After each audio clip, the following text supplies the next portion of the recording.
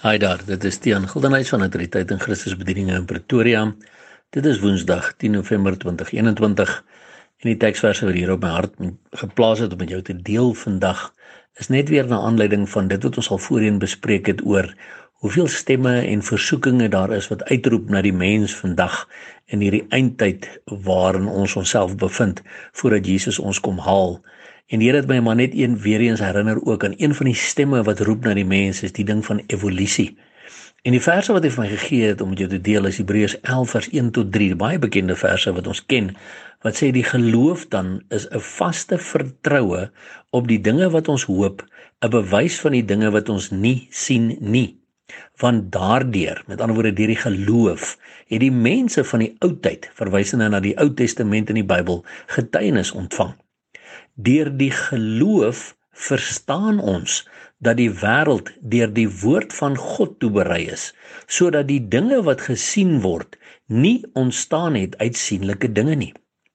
Sodat ons die bevestiging dat as jy nie glo wat die woord van God vir jou sê nie, dan gaan jy nie verstaan dat in Genesis 1 het God gespreek en die wêreld het ontstaan nie.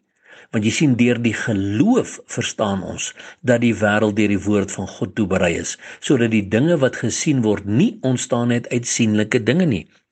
As jy dit nie glo nie, gaan jy dit nie verstaan nie. En dan sien ons in Jeremia 2 vers 26 tot 27 hoe die Here eintlik verwys na die hele ding van die Big Bang, van die die feit dat ons uit een of ander asteroïde ontstaan het. Hoor mooi wat staan hier.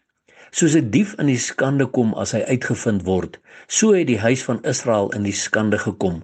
Hulle konings, hulle vorste en hulle priesters en hulle profete, wat vir 'n stuk hout sê, jy is my vader, en vir 'n klip, jy het my gebaar, want hulle het my die rug toegekeer en nie die aangesig nie, so nou die Here wat spreek. Maar in die tyd van hulle onheil sê hulle, staan op en verlos ons. En dis presies wat die evolusie ook vir ons sê, dat ons uit die Big Bang uitgekom het, dat daar hierdie groot ontploffing was en ons het toe nou hierdie asteroïdes en al hierdie stofdeeltjies en goed gehad wat ontwikkel het tot waar ons vandag is. Mense, dit is 'n leuen. Maar jy sien, as jy nie die woord van God glo nie, dan gaan jy daardie leuen glo.